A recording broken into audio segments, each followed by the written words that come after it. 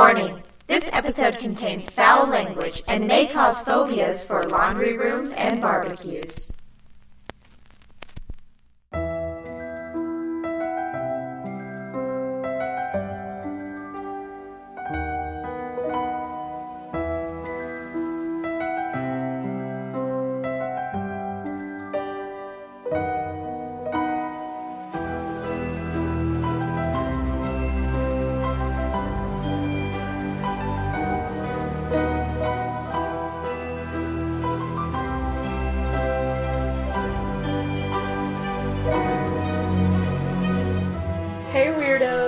You are listening to Keep It Weird, the podcast for all things strange, unusual, paranormal, supernatural, scary, creepy, sticky, gross, and everything in between.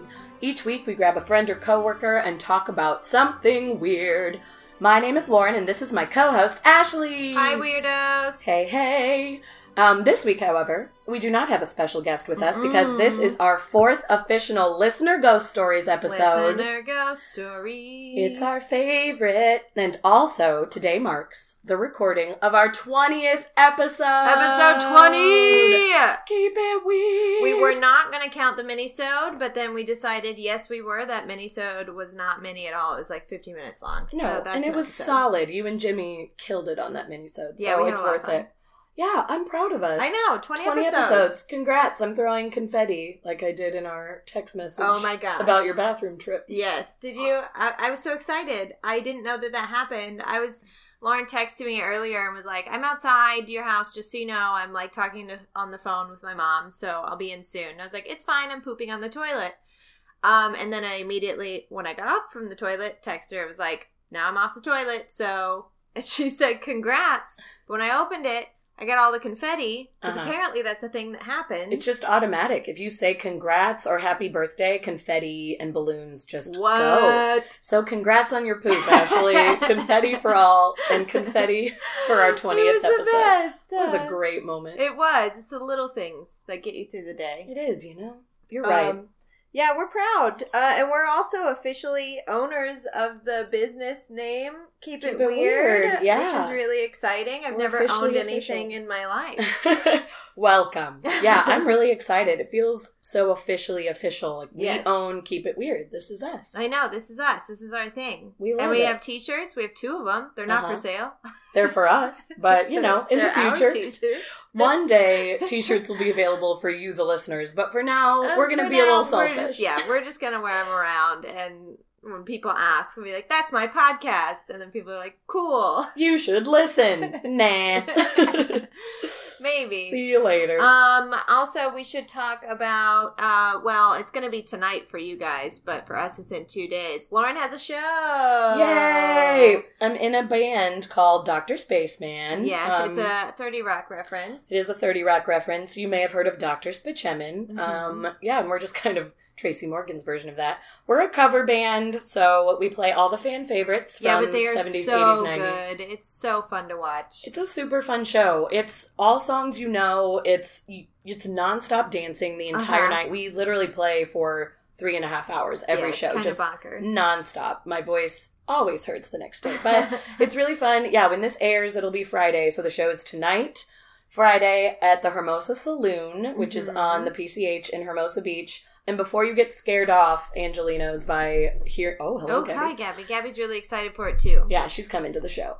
Before you get scared by Hermosa Beach, I have had several friends come to the show, and they all report after, oh, Hermosa is so much closer than I thought. They all say it, and especially at nighttime, you're in no traffic. So you can get there in like 30 minutes, maybe 40. I haven't been to Hermosa Saloon yet. You came to Santa Monica. I came to, you were at Trip in Santa Monica. And we it was play there a lot. A blast. Yeah, I had so much fun that night that you came. That was one of the good ones. And you stayed all night till the bitter end. I did. I was not leaving the front row. So come check out Dr. Spaceman Hermosa Saloon tonight, 9:30. Come get your drink on. Also, it's free. No cover, and the drinks there are so cheap. Like, dirt cheap. Because it's Hermosa Beach.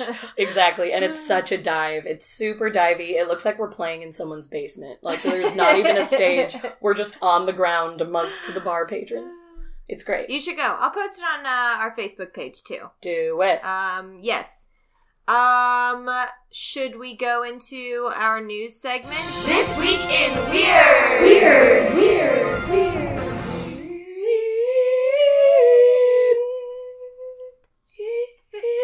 Your sweet angelic voice was so I'm an angel. That's how most people describe my voice. It was angelic. Just so soft and nice. I really enjoyed last week. I really enjoyed Tyler's. Did you? Weird. It was so quiet. It's like, if you're going to chime in, maybe a little more power. But then hearing it back on the recording, it was pretty good. Yeah, it was great. I liked it a lot. This Week in Weird. Hello. I have a couple. This isn't, it's not really news, but Natalie, one of our listeners that you've heard from before, she's the one that has the graves in her backyard. No big. She texted me the other day. She was very excited. I didn't know about this. Apparently there's a Friday the 13th video game. What? Yes. Came out last month. It's called Friday the 13th, the game. In it, you can either play one of the Crystal Lake camp counselors, or you can play Jason Voorhees. That is so fun. From what I read, it sounds like Until Dawn. But it sounds like Until Dawn meets, what's that Star Wars one? Battlefront? Where, like, you play online with people. Yeah. So it's a third-person horror survival game where you can either team up with 6 other unlucky souls to do anything possible to escape and survive while Jason tries to track you down and kill you. Or you could play Jason, stalking and killing your prey. You'll even be able to unlock various incarnations of Jason from the movies. The focus of the game is multiplayer. Survival tactics is totally up to you, whether or not you hide from the killer or work together as a team to try and escape. Oh my gosh. Or you can even choose to fight back and try and fight and kill Jason. I love it. The game takes place on Camp Crystal Lake in the 80s.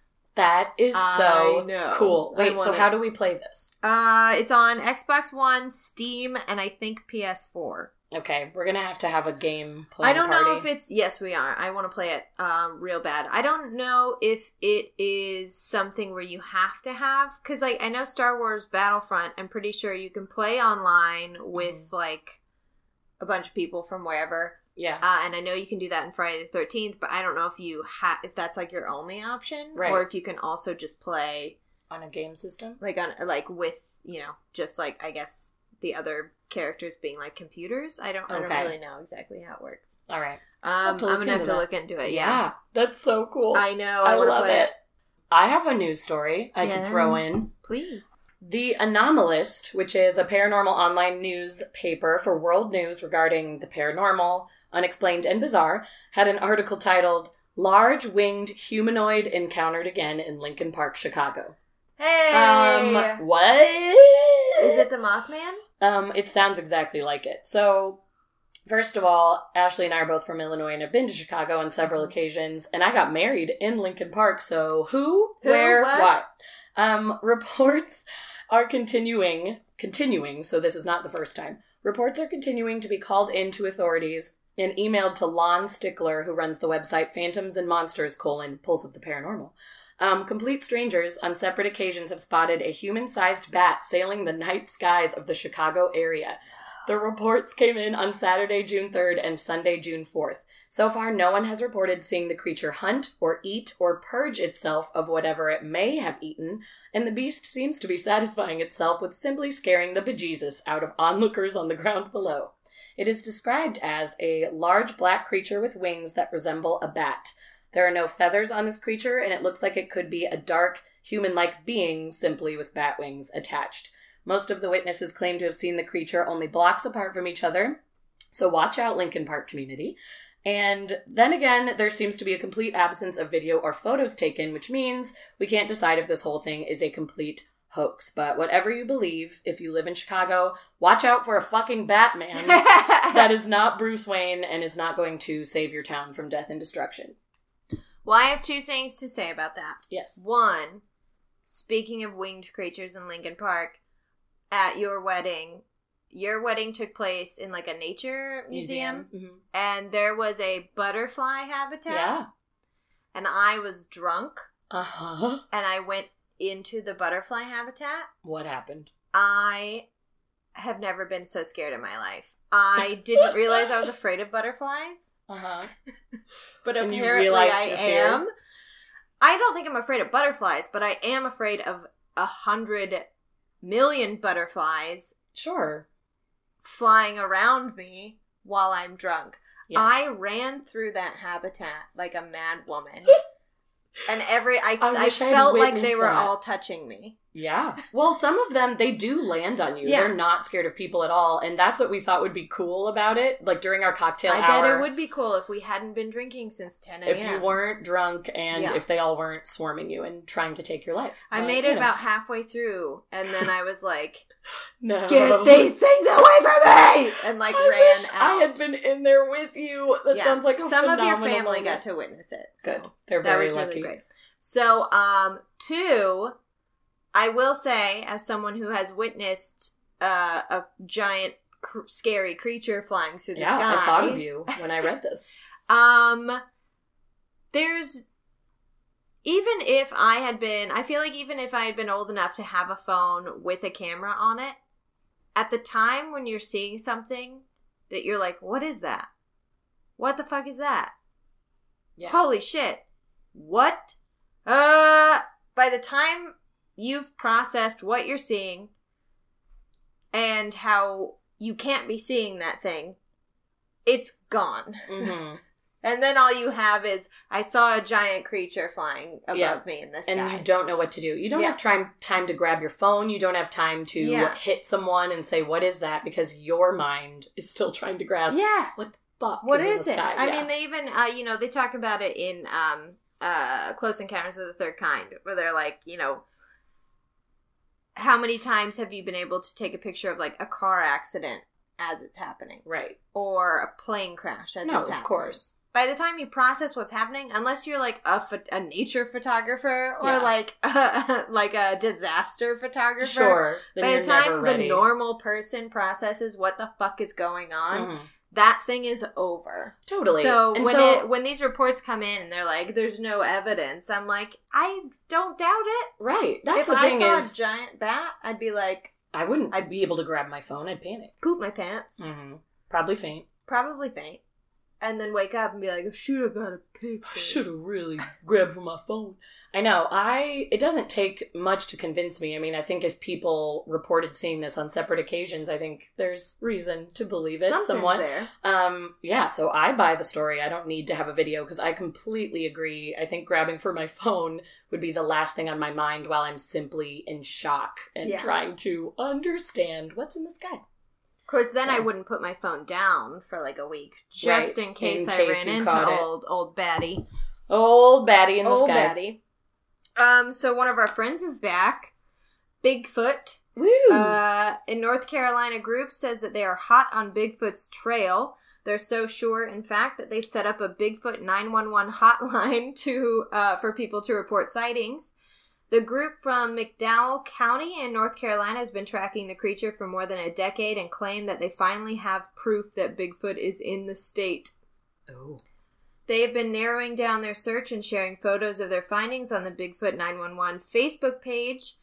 Footprints, gash marks in trees, unexplained formations, audio clips of howling, and of course photos of what they claimed is Bigfoot himself. Apparently, there's been an increase of Bigfoot sightings in Charlotte, North Carolina, as people are reporting seeing Bigfoot in their backyard. Nope. That's crazy. That's just like the story that George told us. Yeah, I was thinking of that. The Bigfoot 911 Facebook page is a closed group. I didn't think that they would accept my request to join, but they did. Pretty fascinating. Some people are reporting that along with the wood knocking and howling, they hear whispers and voices of children in the woods. Pardon? Yeah. There are a ton of strange tree formations, like slightly larger than snappable branches, taken from trees and formed into triangle shapes that seem like landmarks of some kind. And even that looks like what looks like man-made or beast-made barricades. Mm-hmm. Researchers have been leaving apples out and finding them gone in the morning, but it's the woods, so they're probably going to be gone in the morning. Right. But it's like straight up Blair Witch shit. Oh my god! People are reporting. They have pictures on the site. I think that if you request to join the Facebook or the Bigfoot 911 page, I think that's what it's called, Bigfoot 911 Facebook page. Yeah.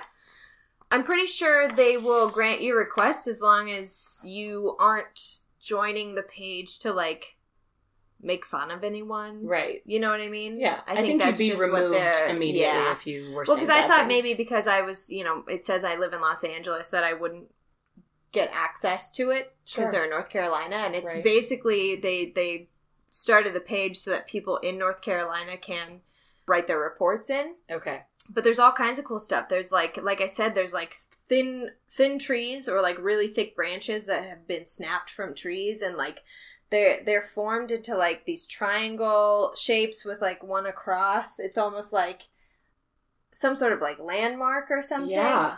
That people are finding when they go out to like hunt for Bigfoot or go on walks or whatever. What I would do if I saw that. Whispers of children. Nope. That's fucking weird. I don't like it. That's real weird. I've never heard that before. There was also a woman who, and she showed a picture, they were hunting for Bigfoot or they were doing one of their like searches or whatever, and something threw a rock at them, like started throwing rocks at them. Jeez. And they couldn't see where the rocks were coming from or who was throwing them. But she actually had a picture of the rock and a picture. She said it felt like a baseball hit her in the chest. Like she had a picture of her chest and the shirt, and you could see the spot where the rock hit her chest, and also like the spot on her chest, like the red spot on her.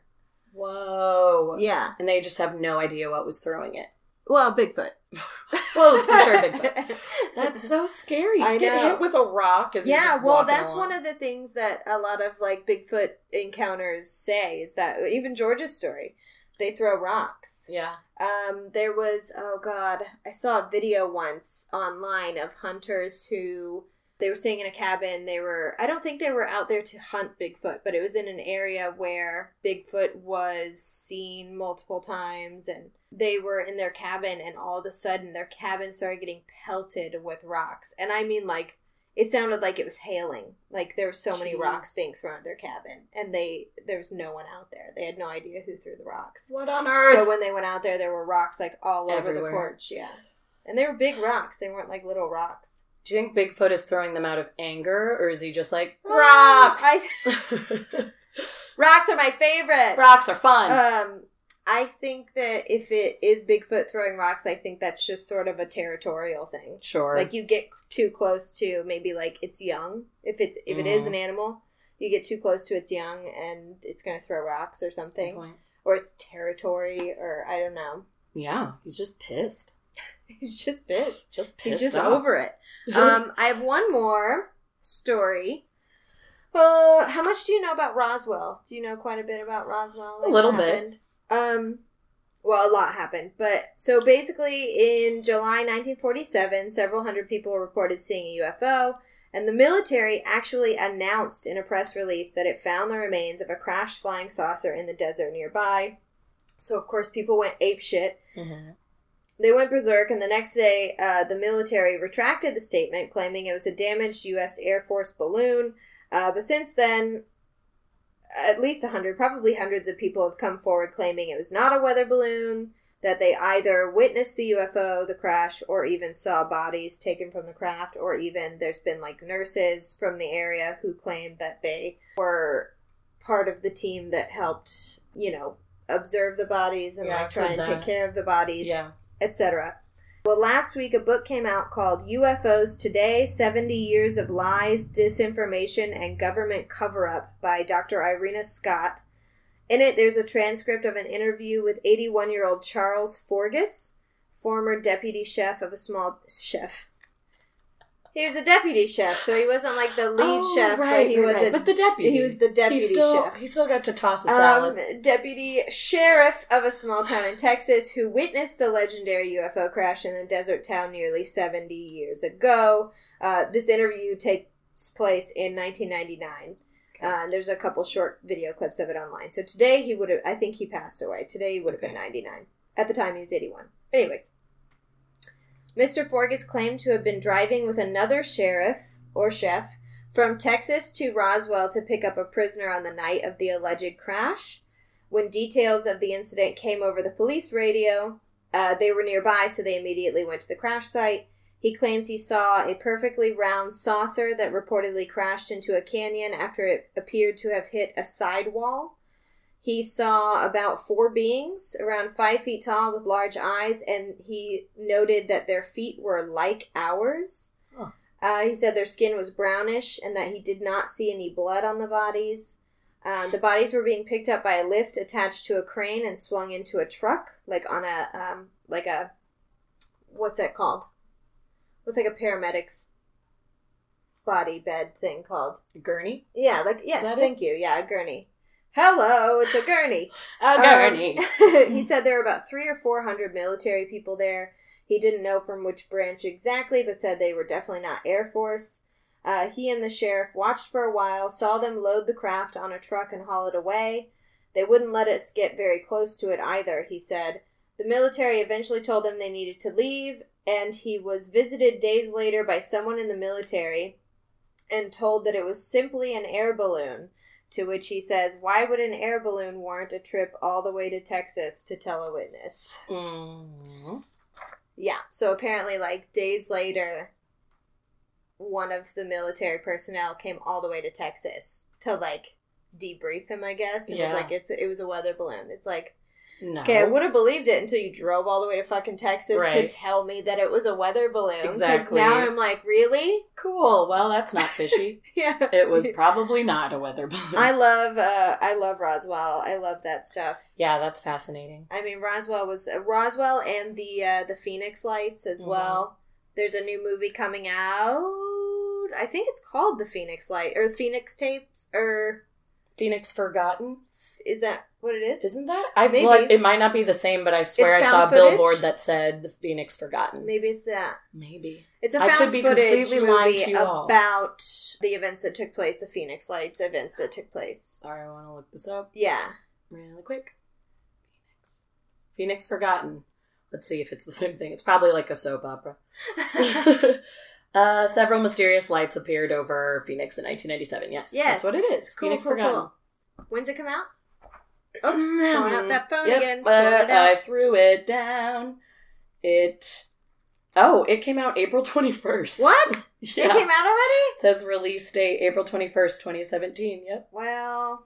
So we're probably telling you old news, everyone, and you've all watched it already and think we're assholes. I could have swore I was like keeping my eyes peeled. I was going to say, when you mentioned it just now, I do remember seeing that billboard a long time ago.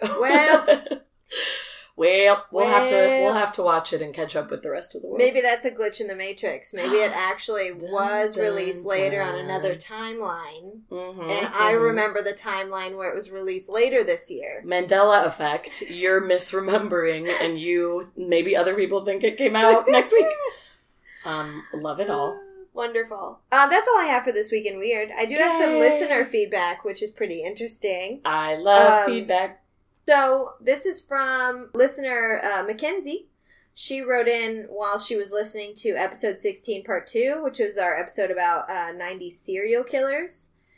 And she said, had to do some research. I already knew a lot about Rafael Ramirez, but I couldn't place why it sounded so familiar. My dad was still a cop for Centralia back then, so I texted him and asked what he knew about Ramirez to make sure I wasn't fake remembering things.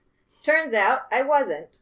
A family in Ina, Illinois, which was about 40 minutes away from our hometown, was murdered in their trailer in 1987. Keith Dardeen, his pregnant wife Elaine, and their 3-year-old son Peter were all found dead. A theory formed somewhere that Ramirez may have been responsible. The timeline seems strange since Ramirez's first confirmed murder in Illinois was in Gorham in 1999, but Wikipedia tells me that it was after the Illinois murders that they positively identified him as the killer. I assume that after the info got out, he became a suspect for the Dardeen murders as well. My dad said I probably remember it because police around the area were told to keep an eye out since he hadn't been captured and it was all over the local news. Plot twist, it was not Ramirez. It was a different 90s serial killer, Tommy Lynn Sells, who took credit for the murders. Oh, wow. But he was executed for the killing of a girl named Kayleen Harris in 2014 and was never officially convicted for the Dardeen deaths. Tommy Lynn Sells claimed responsibility for over 70 murders across the United States, beginning when he was just 16 years old. Oh my gosh. Upwards of 40 of these murders couldn't be confirmed, but 30 of them were matched with victims that they had no leads or workable DNA evidence to test. He was named the Coast-to-Coast Killer because he had victims in states all across America spanning 19 years. Sells was arrested in 2000 at his trailer where he lived with his wife and her 4 children. It was a peaceful arrest. Sells did not put up a fight or even ask why he was being arrested. He later confessed to killing Kayleen Harris, who was 13 years old, and attempted to kill her friend Crystal, who was only 10 years old and had survived by playing dead, and escaped to get help from the next-door neighbor. And in the following months confessed to killing multiple men, women, and children in several states across the country. Jeez. Whoa! Holy shit. Yeah. That's crazy. That's all I have to say about that. It's bonkers. That's nuts. I'm so glad she looked into that and found out. Yeah. So to be clear, the murder in 1999 or sometime in the 90s that was thought to be Ramirez was actually Tommy. Yes. Okay. Yeah. It was 1987 Oh, because Ramirez's first, murder in Illinois supposedly was 1999. Oh, but that's no one what I can was thinking. tell exactly if they found all of Ramirez's victims yet. Sure. Like, because, who knows? they had some that they suspected, but he didn't ever, fess up to, more. It was just like, hey, did you do this one? He'd be like, man, yeah. Yeah, that was me. They're buried over here. They're in this spot. Yeah, so that was nutty. They apparently the Wikipedia page pegs Ramirez for their murder, but this other guy confessed to it. But it was him. Okay, that's interesting. Yeah. Good job, Mackenzie. Yeah, I like Mackenzie. that research. That's good stuff. I love that. I actually had a couple people reach out to me and they were like, I remembered him. Oh, yeah. Leah texted us in that group message and was like, oh my gosh, I remember the railroad killer. I love this story, I'm blah, not blah, blah. sure, who she was talking about, but she said she had a friend of theirs or someone they knew in their town. Leah, actually, our best friend Leah, she grew up in the same town as Jimmy. And she was telling Jimmy about a family that lived in their town, I believe, who started sleeping in their basement. Yeah. Yeah. Something when like that was happening because they were so scared. So terrified of the railroad killer. That's bonkers. Yeah. Yeah, you had lots of responses from people who lived around your hometown or in your hometown that remember that. Whereas I'm from further up north and I had never heard anything about that guy. So well, I think that one murder, the one of the father and the daughter, happened very close to us, like within 30 miles. So I think that's why.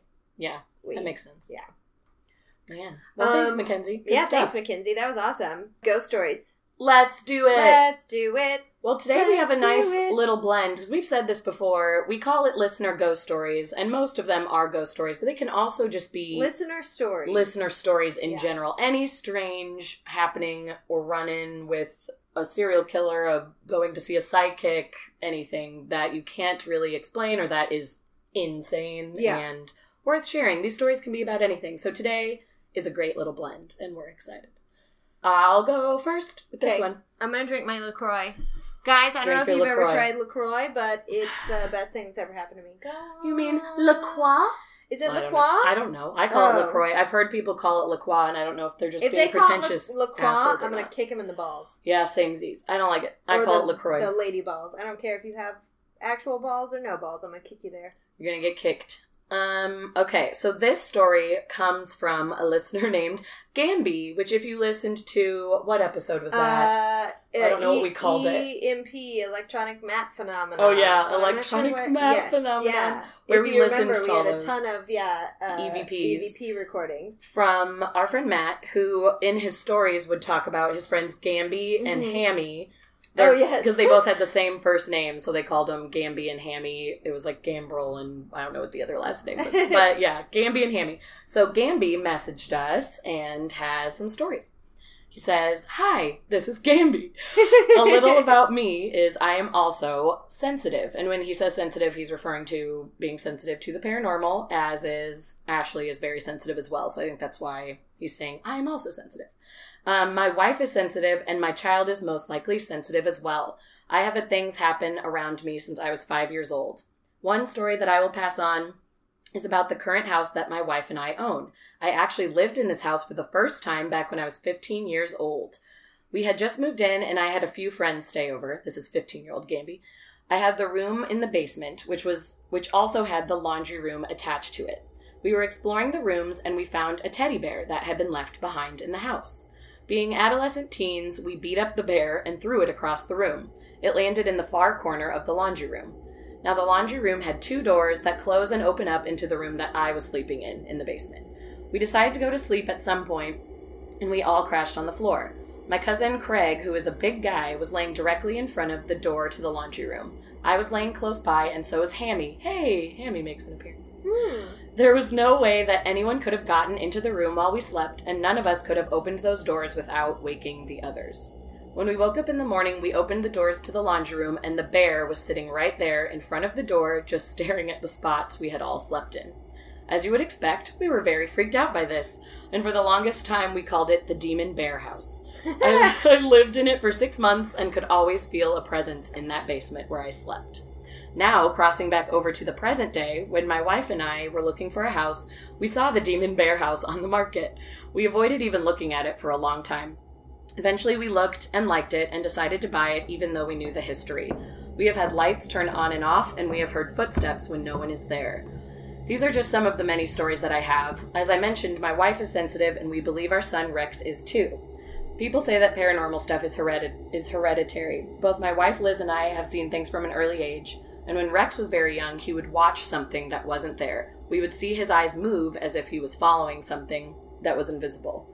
One day we received some family photos, and I was showing him and asking him if he knew who a certain person was.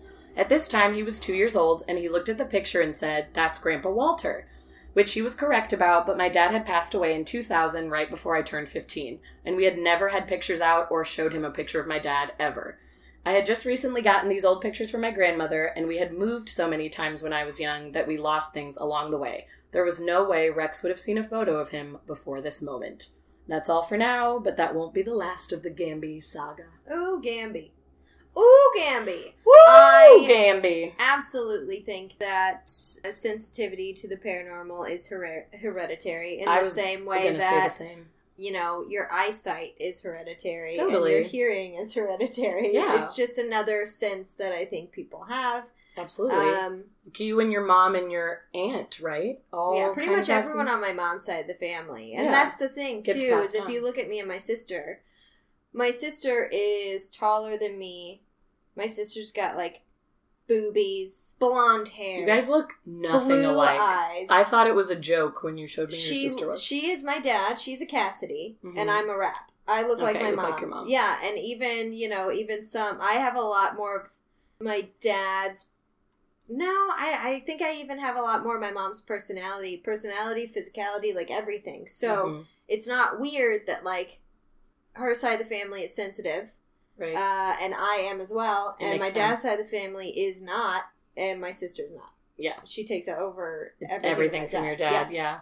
Yeah, I completely agree. I think it can be passed down because you hear stories all the time of people who say, "Oh yeah, my mom has seen things before, and so do I." Yeah. Like there's a guy who, I was just telling you, there's a dad who comes to my music class with his little boy, his son, and he was telling me that him and his mom both have a ton of stories. And I was like, I love that both of you have had experiences. And he said, yeah, my mom and I have been sensitive my entire life. Like, we don't talk about it a lot, but we both have these insane stories. So I do truly believe it can run in the family. Yeah. And my sister and I have both had a decent amount of experiences. Her absolutely more than me, but my parents are always saying they never have seen anything. So I don't know where we come from. Yeah. I don't know about that, but yeah, it seems to really follow my sister Julia. And then I have just a couple moments here and there, but yeah, it's interesting. Yeah. So anyway, Gamby, he and his wife and their son are all sensitive, which is interesting that he married someone who had the same sensitivity. Well, and I also feel that with children, it's going to take a while to even find out because I think for sure, children are more sensitive in general. Mm-hmm. And I think, some people say it has to do with the fact that they haven't been told that it's ridiculous yet. Mm-hmm. You know what I mean? Like, they haven't been told that it's the norm in their world. Yeah. So, they just react to whatever's around them at all times. And also, yeah, just like their ego, their id, everything's developing at that time. Mm-hmm. So, like, their brain is literally developing, and I don't know, maybe some things are stronger than others. Sure. But it's the same as, like, pets. Yeah, oh my gosh, when animals are staring at a spot or growling at something. And, like, the thing is, animals can see the smallest bug. So just staring at a spot or shadow. It doesn't always mean. Yeah, usually if they have a crazy reaction and are jumping up and down. There's so many times that, like, my cats will see a speck of dust and they'll lose their fucking minds. Or a fan will be on, so, like, a tiny little thing will be blowing, like, the, like, wind of the fan. Oh, that's not a ghost. And you're just losing it. Yeah. So, there's that, but I've also had my pets react pretty violently to something that I also felt. You felt a presence and then saw them react as well. Yeah. Yeah. Which is so terrifying. But yeah, and that's the thing is maybe when he said he saw that his son's eyes were tracking something, maybe he was seeing a bug or something small. Like, he definitely could have too. But the grandpa thing, yeah, that is insane that he's never seen a picture. They've never really talked about his dad. He passed away a long time ago, and to have your son say, "That's Grandpa Walter," I would lose my mind. That would also be kind of cool, though, because then you think, oh, I love that my dad is visiting my son. Yeah. And he wasn't looking at the picture being scared of the man that he saw. He was just saying, that's Grandpa Walter. So it makes me think maybe they're hanging out and having a nice time. Also, I noticed that he said his dad passed away before he was 15, and he was 15 when he moved into that house, and that's when things were happening. Now he's back in that house, so I wonder if it could be a connection to the dad in some way, but I don't know. That teddy bear sounds a little creepy. Yeah, but maybe his dad was just like, here's a bear. Here's a bear. And they threw the bear, and he's like, I said, here's a bear. Don't throw it to the other side of the room. And he said since his wife Demon Bear House. I love that. Since him and his wife have moved back into the house, he said he doesn't feel that the ghost presence in the house is malicious at all. He feels that it just wants attention. He had sent that in a separate message, just like, hey, listen to me. I'm here. I'm going to make noise every now and then, but they never feel like a dark presence. Oppressed. So I think it's just some spirit hanging out. Could be his dad, could be whoever. Could be a bear. Could be a bear. Could be the spirit of a teddy bear.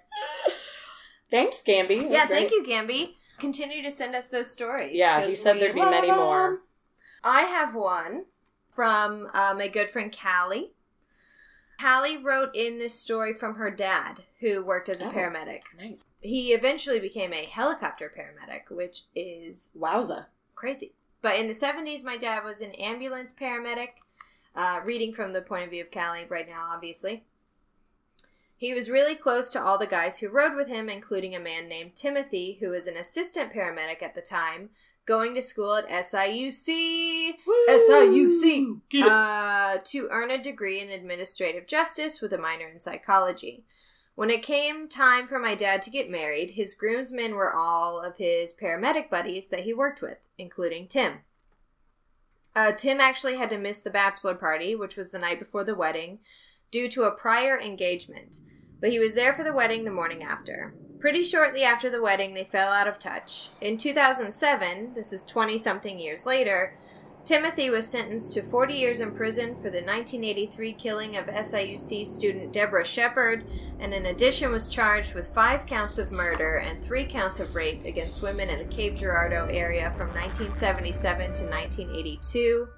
He ended up pleading guilty to 5 murders and 7 sexual assaults and 1 robbery, sentencing him to an additional 13 consecutive life terms. Oh my God. The craziest part, the prior engagement he had to miss my dad's bachelor party was the rape and murder of 2 women, a mother and a daughter, in Cape Girardeau. So that happened the night of the bachelor party? The day after this occurred. Like, he stalked, basically what he would do is he would stalk people for like weeks and find out like their routines. And the urge to kill them was so strong, he had to miss the bachelor party to go rape and murder. He had to rape people. and murder instead of be with his friends. And then the next morning, he came back to Carbondale for the wedding. He's even in, like, all the wedding pictures and everything. Once it all came to light of who and what Tim was, my dad was pretty freaked out. He said that Tim was the nicest guy you could meet and get to know, but that after he thought about it, he did seem capable of doing what he did. My dad actually had to bring in the wedding photo and talk to one of the investigators about Tim. And in the book In Cold Pursuit, the wedding photo is used. Carbondale police officer actually wrote In Cold Pursuit.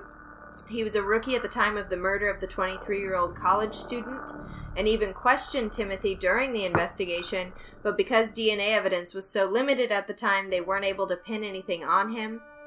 He was obsessed with Timothy as a suspect for almost 25 years, constantly testing his DNA as forensic advanced until finally leading to a match and a conviction.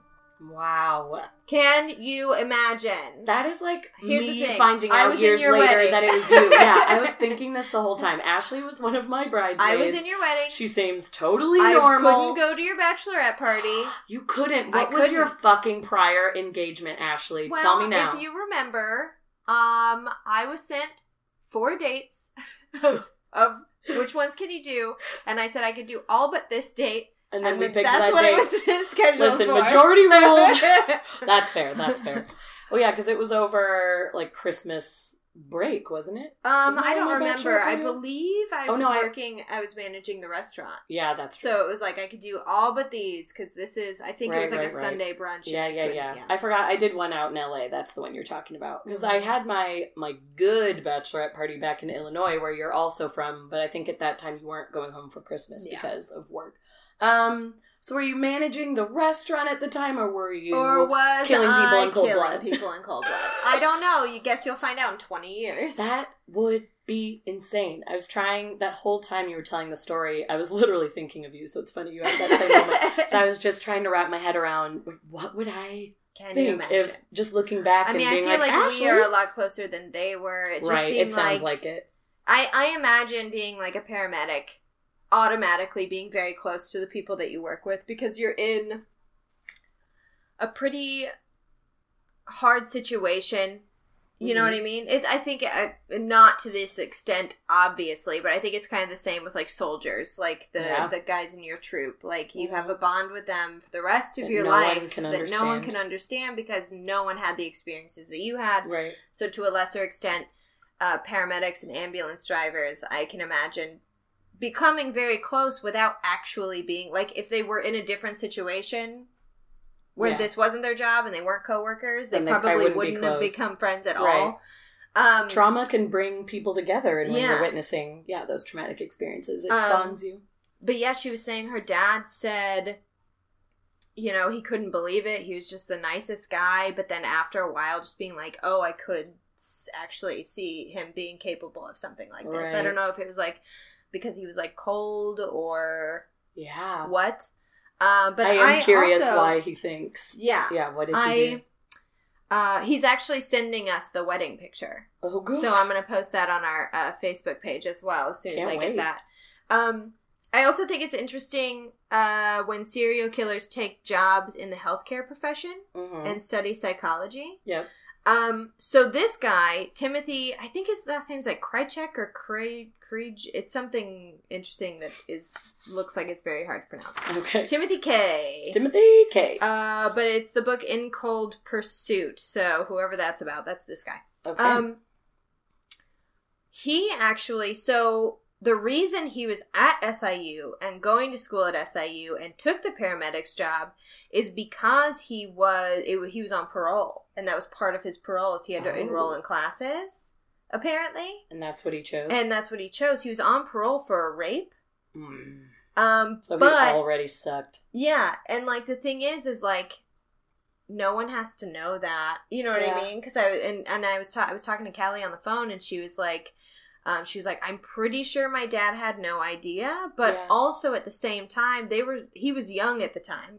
Right. And the thing is, it could have been, I can't remember the other serial killer who had been to prison for rape and then got out at a very young age, at like 21, he got out of prison, and it was his first rape, and he was telling everybody that it was just statutory rape. Mm-hmm. He was 18 and his girlfriend was 17. Yeah. And people were like, oh, okay. Yeah. Like, that sucks. That's horrible. That. But like, I was sleeping with a 17-year-old when I was 18 too, and it sucks. Yeah. But it turns out it was like he was 19 and the girl was like 12. No. So, but that's the thing is like people don't have. Some states do, but a lot of people don't have access to those records. Right. Like you can't just like type in someone's name. Want. Yeah, I could say it doesn't. You could say arrested for rape or like convicted of rape, but there's no specifics. I can't believe. Yeah, when people go into healthcare, I just wonder: is it because they want to learn more about the ins and outs of the body and just get more details? Well, I mean, Ted Bundy. Ted Bundy worked at a suicide prevention hotline. Yeah, that was insane to me. He also worked, I didn't know this, he worked as a rape crisis volunteer. He handed out rape prevention pamphlets, helped rape survivors seek counseling, and etc. He also worked as part of a crime prevention task force while he was trying to have a political career. He got a degree. I'm drinking LaCroix. He got a degree in psychology from the University of Washington. He tested fairly high in terms of IQ, so I think he took those particular jobs and went into that particular field in order to help him commit his crimes without getting caught. Right. He needed to learn all of it. No one would expect the guy who works at a suicide hotline to be capable of the things that he did. He was... Well, and people said he was really good at it. Like, people have said he saved so many lives. Yeah, he saved murdered more lives than he killed. Yeah. Yeah, he killed... I think he was convicted of 36. Which is insane, an insane amount. But he saved so many people on the suicide hotline. Yeah. It's just, it's crazy. How? Also he was able to see how law enforcement works from the Crime Prevention Task Force, and he was able to meet vulnerable women and study them through the rape crisis volunteering. So, well, there you go. Doing your research. I don't know if it's...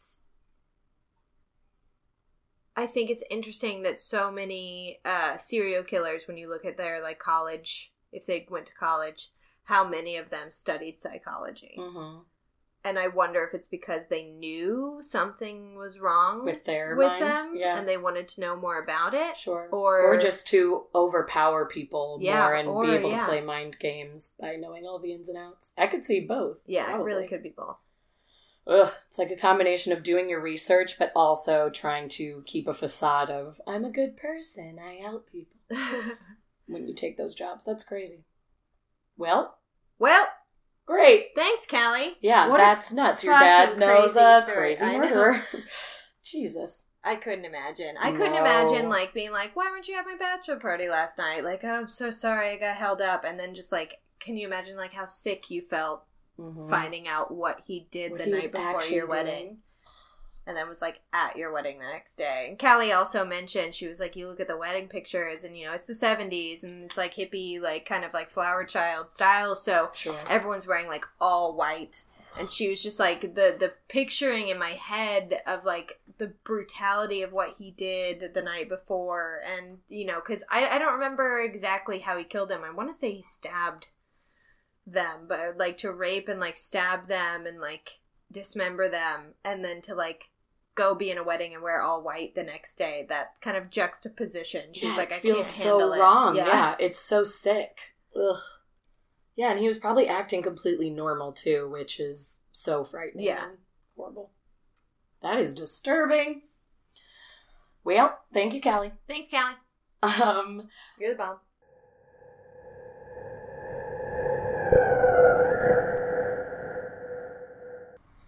Hi Weirdos! Ashley here with a special Keep It Weird promotion. For our LA listeners, or listeners visiting LA, for a limited time, the Hollywood Escape House in North Hollywood is offering you a discount. 1, if you've never played an escape room, you have to. It's a blast. 2, if you're an escape room connoisseur, you have to try this one. They have 2 rooms, both based on true stories, The Royal Palace and Woman in the Attic, and they are offering 30% off with the promo code KEEPITWEIRD, and 10% of all those profits are going to the podcast. So it's a pretty sweet deal for all weirdos involved. Offer valid for groups of 5 or more, so go gather up your friends and head to NoHo.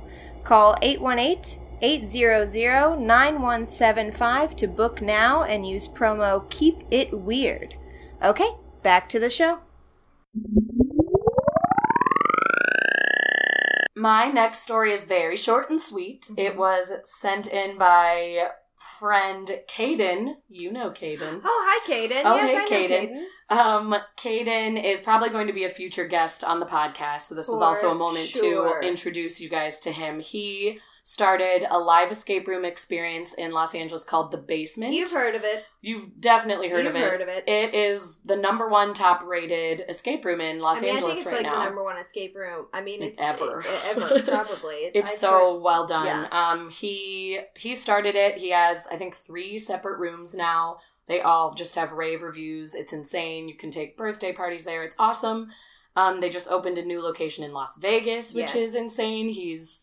You're going to want to remember him. He's doing well, and he'll probably come on and talk with us about escape rooms in the future. So Caden submitted this very short and sweet little tale. First time and only time trying a Ouija board was with a friend, and we did what every stupid kid does and turned off all the lights and lit candles. Long story short, the planchette on the board moved completely by itself. That friend and I had a very intense conversation afterward, and I believe him when he said he wasn't moving it. It was genuine. 100% it moved on its own. The spirit that broke through on the board told us his name and that he was a war veteran who was killed in action on the beaches of Normandy. He told us that he had a grandson who was still alive and that his grandson was considering joining the military. He desperately requested that we try and contact his grandson and convince him not to join. This is all being told to them on the Ouija board, guys. After the session, we started Googling, and we could not find the name of the spirit himself in any history regarding World War II. However, we did find the name of the grandson he had mentioned. The spirit had mentioned that his grandson lived in Florida, and the name we found did, in fact, live in Florida.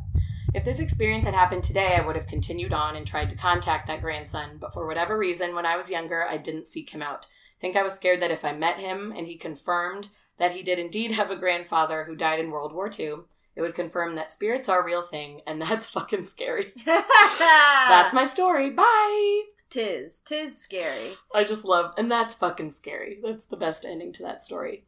I don't know if I've ever heard such a specific story from a Ouija board. Well, no, that's not true. I've heard some pretty specific stories. You've told a pretty crazy Ouija board story before, but that just seems really intense. Yes.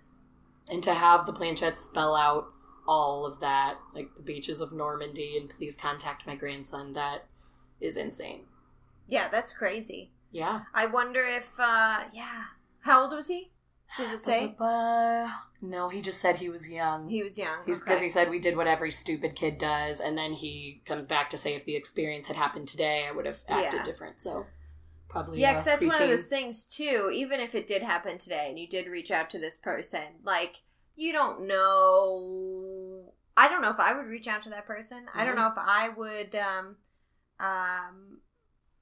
do that, only because you don't know what their belief system is. You don't know how they would react to something like that. Sure. They could get very upset with you. I mean, I guess if it's like your grandfather, who has been gone for a while, but like I don't know how I would react if someone came to me and said that they spoke. Well, I would actually probably be really I was gonna say that's wrong. I think if you or I were approached in that situation, we would fucking love it and talk to that person. But I could totally see people being like, absolutely. How dare you? What? Yeah, how do you approach that situation? Yeah. I was contacted by your grandfather on a Ouija board, and I was sent to talk to you. You'd get smacked across the face. You have no idea. You don't know. That's terrifying. Yeah. So I don't know if I would. I would contact anyone. Completely agree. I think him even saying maybe in today at his age he would have done it is very brave to say, because I think I'd have to do a lot of research. Weird. Yes. I would have to I would stalk the shit out of their Facebook page, and if there was like one post about, like a crystal, I'd be like, hey, okay, let's do this. I'm taking that as my open door. Right. And I'm going to talk to you about this Ouija board thing that happened to me. I wonder if you could say anything besides Ouija board to not freak them out. But there really isn't another way other than saying I was contacted, or just straight up saying, I can't explain how, but I have spoken to your grandfather and he told me to talk to you. You could just say, I can't explain this to you. I'll never be able to explain how I know this. Don't join the military. Right. They'd be like, what the fuck? What the hell? What? And if you're a complete stranger saying that, if someone were to say that to me, I don't think I'd join the military because I'd be like, oh shit. I don't you know. don't know me. How do you know I'm even thinking about it? But yeah, but that's to know that specific information would be. I mean, that's just like if someone came out to me this week and was like, Ashley, I'd be like, yeah. They'd be like, don't go to Boston. Oh, I'd be like, okay, yeah. I'm not. Cancel your flight. That's it. Not going. I think I'd want to believe them. If it's a stranger who knows something specific about my life and something that's coming up in the near future, I think I would have to listen. I'd say this is too bizarre and off the wall. Yeah. I had an aunt call me once, and she called, and she never calls, ever. This is, I think she's called me twice in my life. Uh-huh. She called me once, and she basically was just like, hey, how are you? And I was like, I'm really good, thank you. How are you? And she's like, I'm good. And we talked for a little bit. It was very short and sweet. And then she was like, everything's good? Oh my gosh. And I was like, yes. Do you know something that I don't know? And she's like, I just want to make sure everything was okay. And that day, maybe it was the day after. No, it was that day. It was that day I was on my way to work, and I got in a car accident. And I got rear-ended and pushed into the car in front of me, and I was fine. I'm not hurt, but like sore, obviously, for like a week. And so shaken up. And the car in front of me like sped off, didn't want anything to do with it, and it was scary, man. But I didn't even think about it. It wasn't until like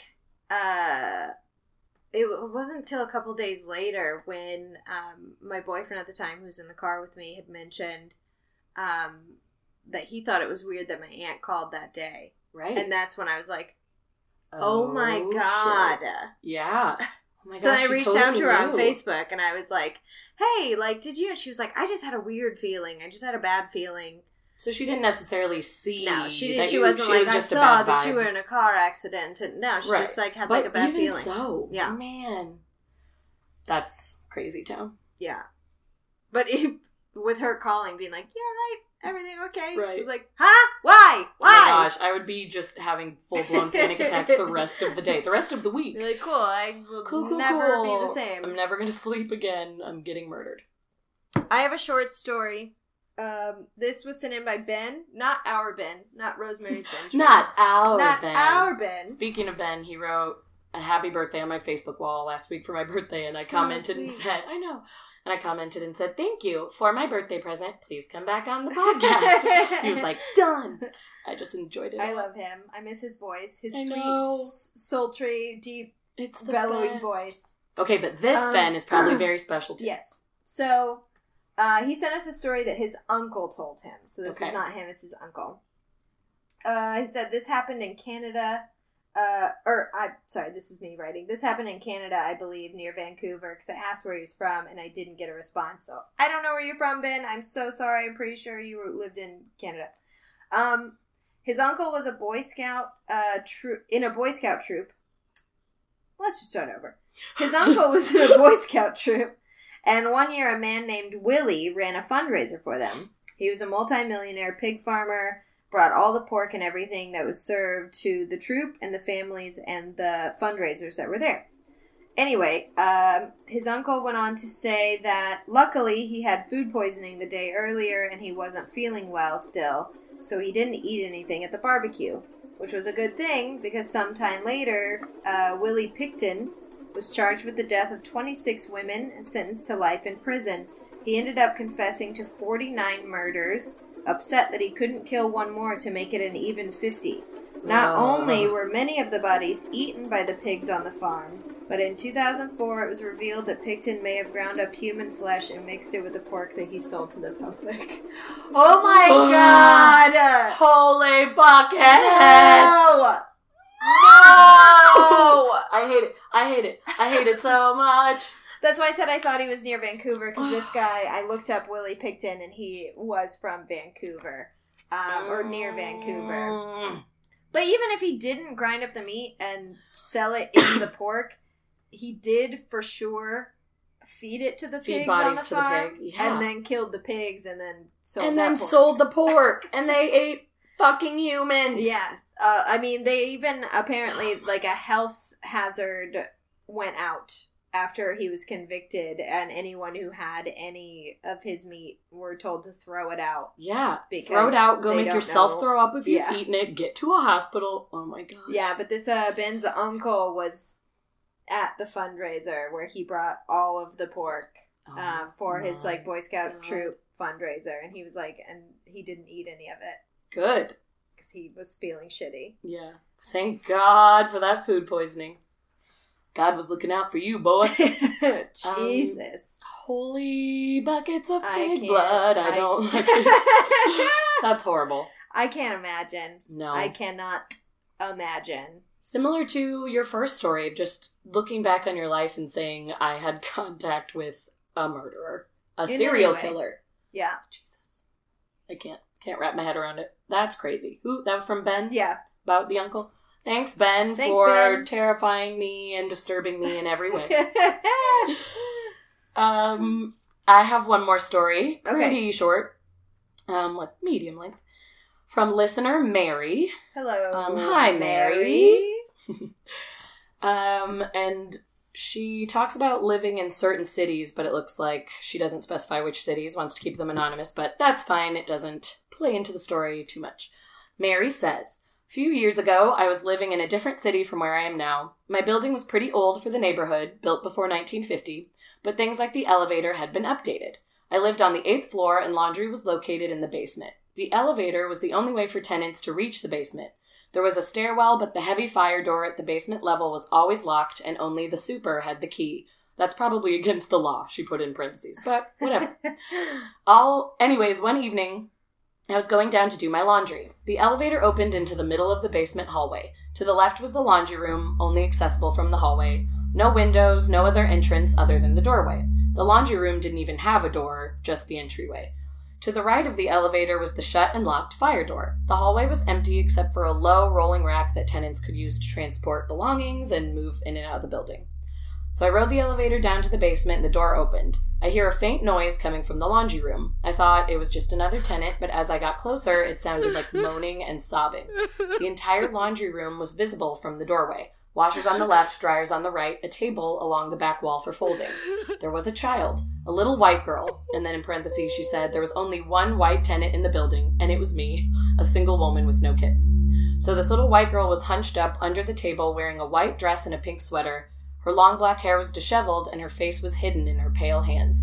Freaked out, I made a sound. She looked up at me, her eyes like black holes. Immediately on seeing me, she leapt up and ran past me out of the room. A chill lingered where she passed. I was freaked out because I'd never seen this girl in the building before and had no idea who she belonged with or why she was crying in her basement. Being an adult, I decided to see if she needed help. Turned back into the basement hallway, and I was alone. But I'd heard the elevator go back upstairs when I'd gotten off, and no one had called it back down since I'd been there. And the fire door to the stairwell was locked, as per usual. I walked over and checked just to be sure. She had vanished without a trace. The hallway was freezing cold. I got my dirty laundry, called the elevator back down, and went back to my apartment, quaking in fear. I never used that laundry room again, and I took my stuff several blocks to a laundromat instead. It was less convenient, sure, but no sobbing little ghost girl was there to freak me out. I left that city years ago, but I will never forget that time in the laundry room. That is scary. Scary. Mary? Yeah. Do you want to walk a couple blocks to do your laundry, or do you want to see a small ghost child with dark eyes? And I'm imagining that she's like Samara from The Ring with dark hair and dark eyes. Yeah, when you said dark eyes, horrifying. I immediately was like, huh? Samara? What? Yeah, just black holes. Can you imagine? Well, isn't that a thing? Isn't that like a popular thing? Children, the ghosts of children with like black holes for eyes. I feel like people have said that. Yeah, on multiple occasions. What is hold on. Is there some history behind this? You got some history? There is. Let's see. Children with black eyes. It's going to be like, call social services. That's not what I meant! Oh. Yeah, creepy. Okay. You found something? Well, here's an article. Black-eyed children from Week in Weird, which is a site that I especially got a lot of Amityville This Week in Weird stories from. This article says, in the last few years, the frightening phenomenon of the black-eyed children visitations has swept the internet. Whether or not the stories of midnight encounters with the mysterious black-eyed kids have any truth to them has been a hotly debated topic. Who are they? Where do they come from? What do they want? We aren't sure. A lot of them, though, are come to people's homes at night. Is what the stories come. They peek in through the window, or seen through the window, or seen outside their door. Sometimes they knock on the door. No, thank you. But they're all accompanied by a feeling of dread. Ugh. The strange children are usually trying to get inside or asked to be let inside. Yeah, it says the children's eyes are black as an oil slick. Ew. I don't like it. Following chilling eyewitness account comes from a woman who emailed us that said she made a mistake of letting the black-eyed kids into her home. Whoa! I'll post this on the Keep It Weird page. What? Yeah, so this is a thing.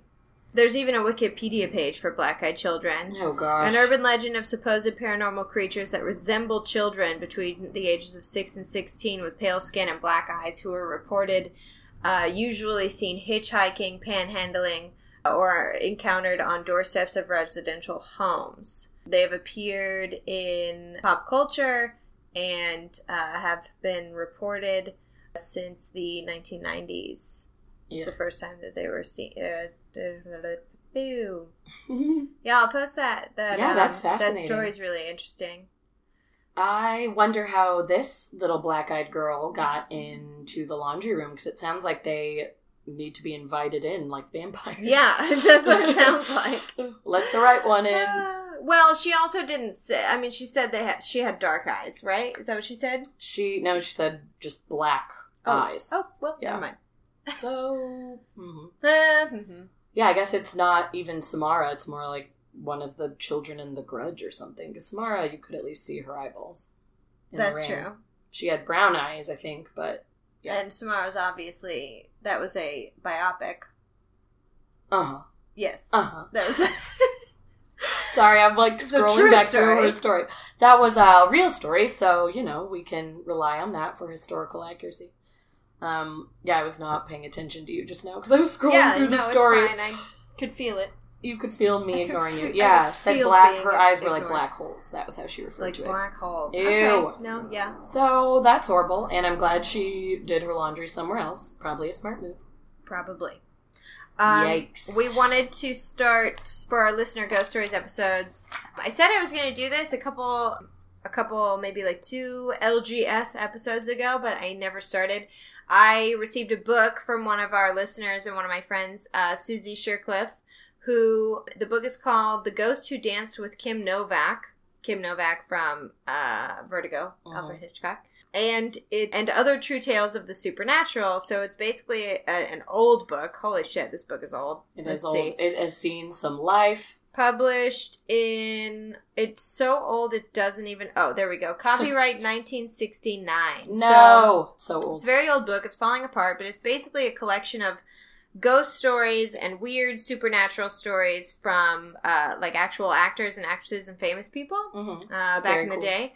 So today I wanted to start, and I was going to read a story from Lucille Ball, because everybody knows her. I love Lucy. She's wonderful. I love her.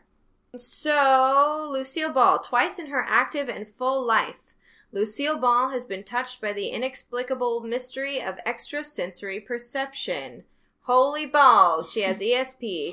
Oh my. Like so many who have had such experiences, she does not attempt to explain them. She merely says, "This is what happened," and lets it go at that.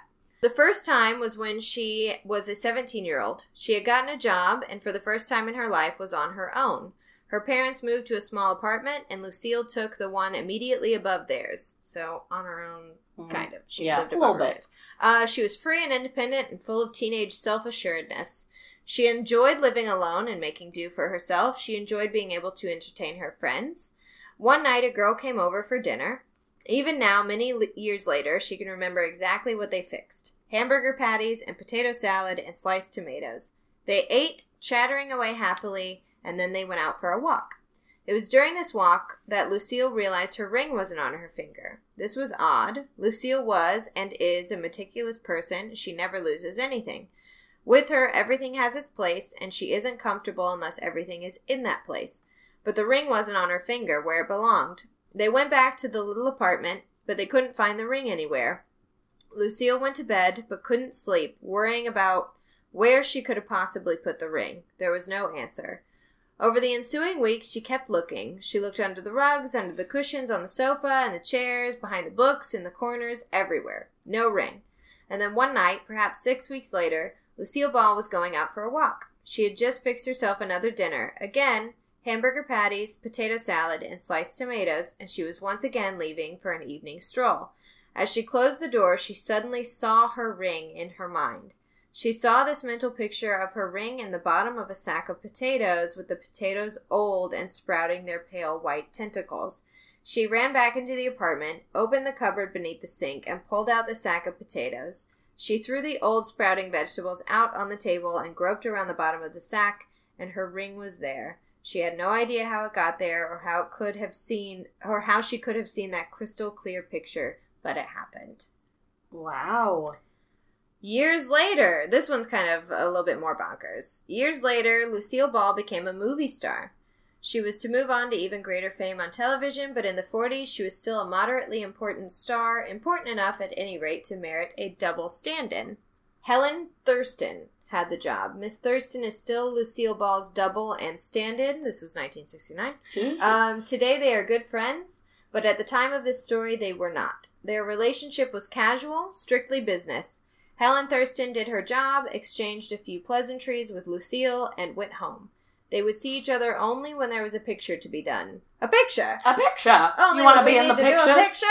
picture? Lucille knew that Helen had a husband and a son, both named Jimmy, but not much else about the girl. One morning, Lucille was driving to work. She was doing some costume fitting, so Helen Thurston was not on call that day.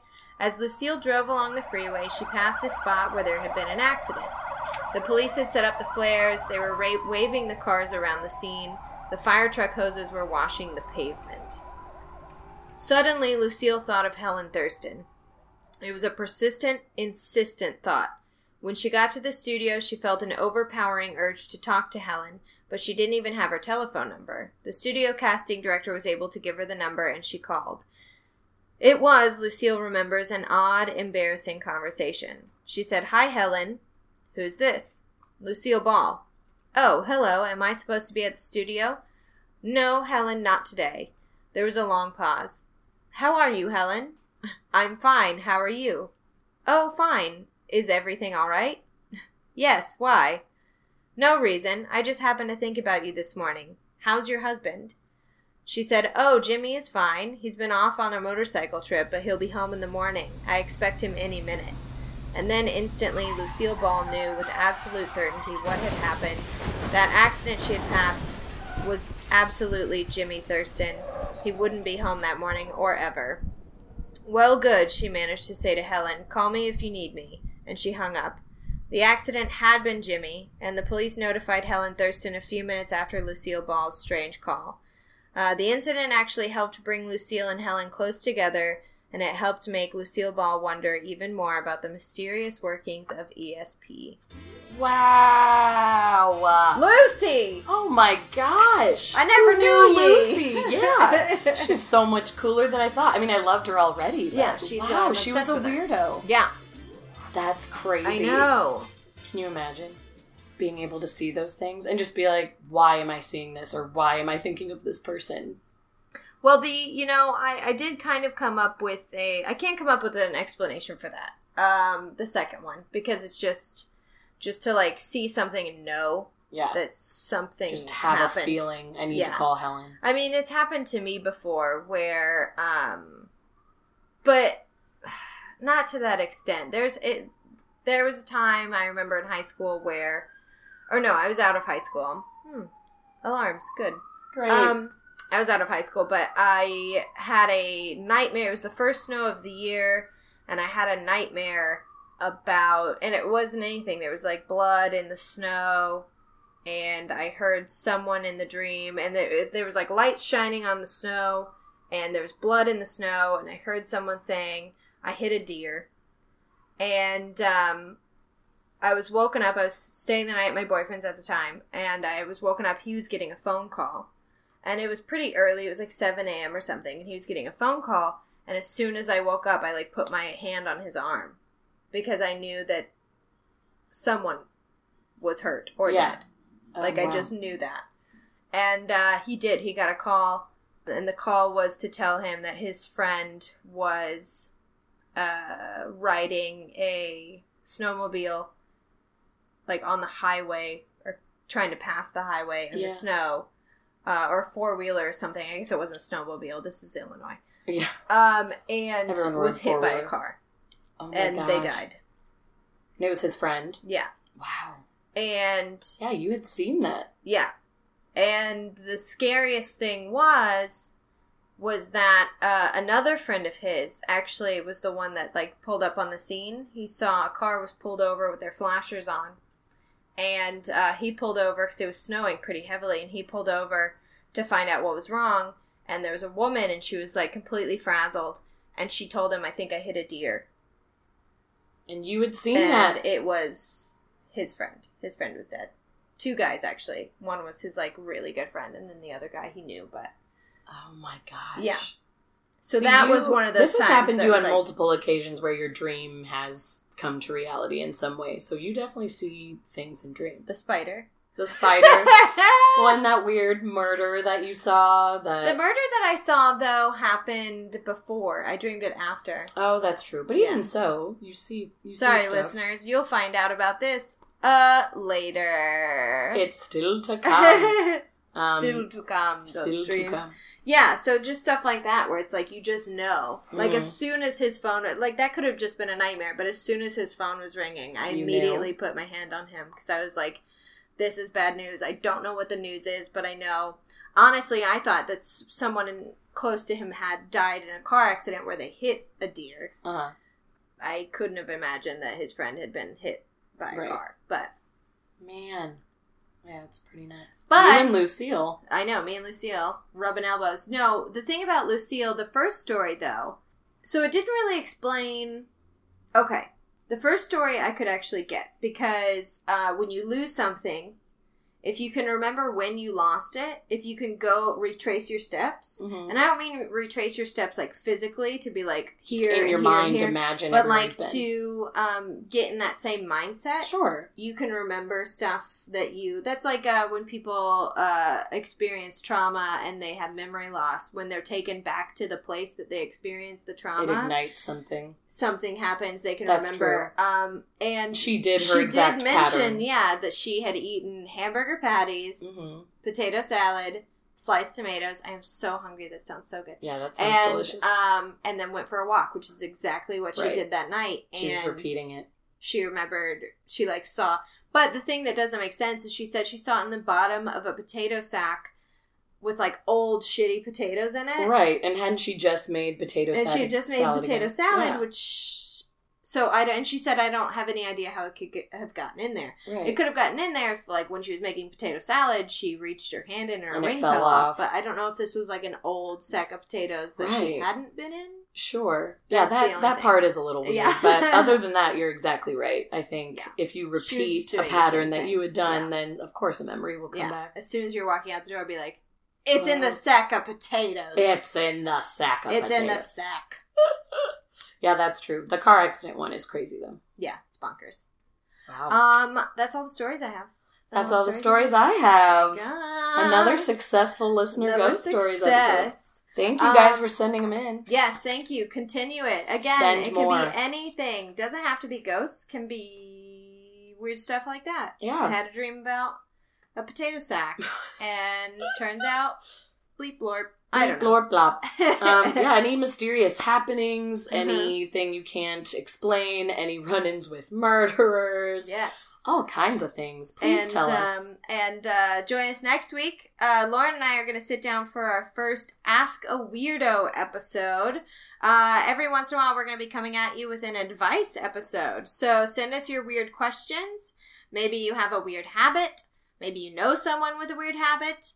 Ask us for advice about sleep paralysis, ASMR, how to act around your weird coworker, strange encounters with your weird neighbor, how to cope with embarrassing child or pet behavior. Anything. It can literally be anything. It can be anything. It could involve weird stuff, or maybe you just want to ask us advice because we sound like really qualified people to help you. Which we're not. We're not. All I've had to eat today is a cup of coffee and half a mango LaCroix. I'm not a person that should be giving advice, but I'm going to give it anyway. Yeah, we don't really know how to be people, but we're gonna give you our thoughts anyway. Thoughts on how. But send your questions to keepitweirder@gmail.com. Subscribe to us on iTunes and rate our show. Follow us on Instagram and Twitter at Keep It Weirdcast and our Facebook page Keep It Weird. And until next time, hail to the guardians of the watchtowers of the north. By the powers of Mother and Earth, hear us. I invoke thee, Menno. I invoke thee, Menno. I invoke thee, Menno. And keep it weird.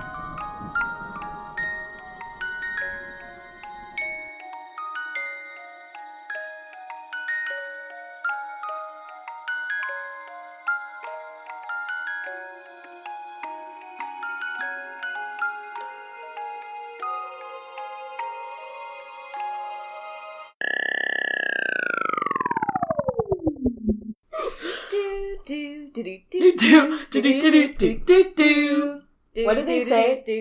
What? Casper, the friendly ghost, the friendliest ghost you know. Oh, you know. I was going to say in town. It is you know. It's not in town. Friendliest ghost in town. In town. The friendliest ghost around. I think it's you know. You're correct. I think it's you know. You're right.